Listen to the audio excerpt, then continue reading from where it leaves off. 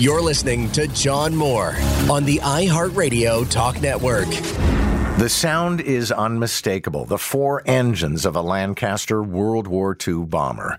There are only two airworthy models available now. I had a chance to talk with the maker of a brand new documentary about this famous plane and the widow of a man who flew them. Well, the Lancaster was a four-engined heavy bomber developed during World War II by the Avro company in Britain. And it was part of a developing theory of the Royal Air Force, but also the United States Air Force, that strategic bombing could play a big part in future war. World War II started off rather badly for the Brits. We got kicked out of France, and then it looked like the Nazis would overrun not just the whole of Europe, but also Britain as well. So we had our backs to the wall somewhat. And the Lancaster was developed along with a couple of other large four-engine bombers to try and take the war back to the enemy. David Fairhead is the director of a new documentary about the legendary plane. Wartime forces innovation. And the Lancaster was a plane that could deliver a powerhouse of aerial bombardment. Betty Donnan's husband, Buster, was one of the pilots. He loved to fly, so that's why he joined the Air Force. He had taken a few flights when he was 17, and so that's why he joined the Air Force. Time was of the essence during World War II. Would-be pilots were marshaled through training to determine as quickly as possible what they were best qualified to fly. The way it worked, you had 10 days initial flying training in the UK, and they basically filtered out people who weren't going to be good at flying. Those, and then they allocated everyone to their roles. And in particular, pilots and navigators came across the Atlantic, in most cases to Canada, but sometimes to the US as well. And that's when they were then given additional training. And so they would fly in single-engine aircraft to begin with, Harvards, and from there they would then get selected to multi-engine aircraft, so something like an Airspeed Oxford or an Avro Anson. And then they were just processed. But the training process still took 18 months to 2 years. I mean, a lot of the people who joined up at the beginning of the war didn't start flying in anger until 1943, and that was halfway through the war.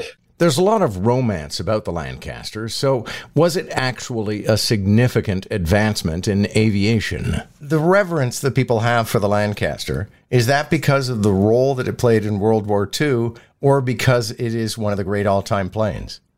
I think it's a real combination. One of the things about the film is that it looks at that we use the airplane as a vehicle to tell people's stories. I think it's about what it achieved with the people in it that makes it special. Yes, it could carry a very heavy bomb load. Yes, it could absorb a lot of punishment, but more than that, it helped. It didn't win the war on its own, but it helped to win the war. But it helped to win the war with the sheer courage and bravery of the men, and it was all men, who flew it to the targets and endured everything the enemy could throw at them, and then it got them home safely. So I think it's part of that. It's more than just being an amazing airplane. It's more the fact that it represented what it took to win the war. Crew members would fly 30 missions. He was required to do 30 missions, so that was it, 30 missions, and then he was taken off operations. He had other jobs after that. And each of those 30 missions was fraught. Half of the bombers never came back. Although an awful lot of them didn't come home. Wasn't it a 50% loss rate? That's absolutely true. There were 125,000 air crew, from Britain, from Canada, from Australia, from New Zealand, from the West Indies, from all over, the Commonwealth and America, who flew in Lancasters and Halifaxes and Stirlings, and 55,000 of them never came home. Buster Donnan's daughter, Mary, talks about the coin toss of being a bomber pilot. 10 would go out and 4 would come back, and then 8 would go out and 2 would come back. And it was always him, but he was very proud. He and his crew, he depended on his crew a lot, and he was so proud that they made it back every time, obviously, because if he didn't, I wouldn't be here, and siblings. After the war, Mary, her mother Betty, and father Buster would have a chance to crawl through the inside of a Lancaster and relive those moments. Oh, yeah. And she's crawled through it. She and I crawled through it when they let us crawl through it in Hamilton there. Okay, so tell me what that's like. I mean, very few of us get to experience something that our father experienced.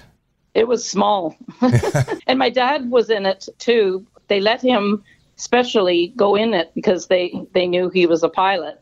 And when he was alive, he went in it, and we took some nice pictures, and he said he remembered it being a lot bigger in the cabin. There's something transcendent about seeing and hearing a Lancaster. David Fairhead talks about merely seeing one in static display. When you look at the machine, it's not what you'd call a beautiful machine, apart from at certain angles, but it's a very pugnacious, tough-looking machine, and that's exactly what it was. I describe it to people, or describe the situation to people. When we first decided to make this film, we'd gone up to Royal Air Force Coningsby, which is where the Royal Air Force Battle of Britain Memorial flight flies from. And we went into the hangar, and the hangar is full of beautiful little Spitfires and Hurricanes. But standing at the back was this absolutely awesome and huge bomber, painted black, and that is the Lancaster.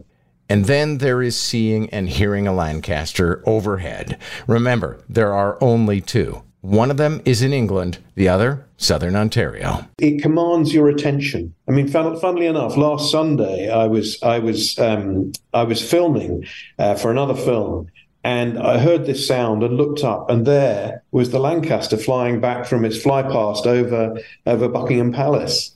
And it's incredible. When you hear those 4 Merlin engines reverberating, you have to stop and look. It's an extraordinary sound. I mean, I had 2 Spitfires fly over my house last weekend. And, that's just 1 Merlin engine.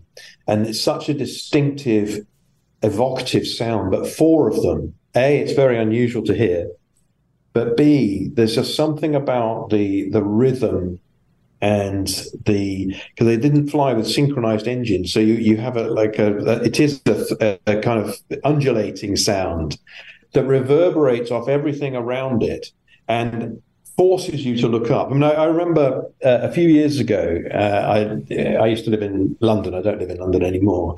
But there was a fly past to commemorate the 50th anniversary of Heathrow Airport, and I was standing down by the river, and the ambition had been to get one of every type of aircraft that ever landed at Heathrow to fly over. And I could hear this sound, and then I looked up, and thundering over the river at a really low level came the Lancaster. And it's something I've never forgotten. It somehow reverberates through your body. And you have this physical memory of it. It's an extraordinary thing. So you're blessed when that thing flies over your house. Like, I get tears when I see it, and I have to stop like you. And I just can't imagine my dad being up there, in the dark, night after night. I don't think he was scared, but I think he just probably had the confidence in himself and in his crew that he would make it back. David Fairhead is the creator of a new documentary about the Lancaster, and Betty Donnan's late husband piloted them during the Second World War.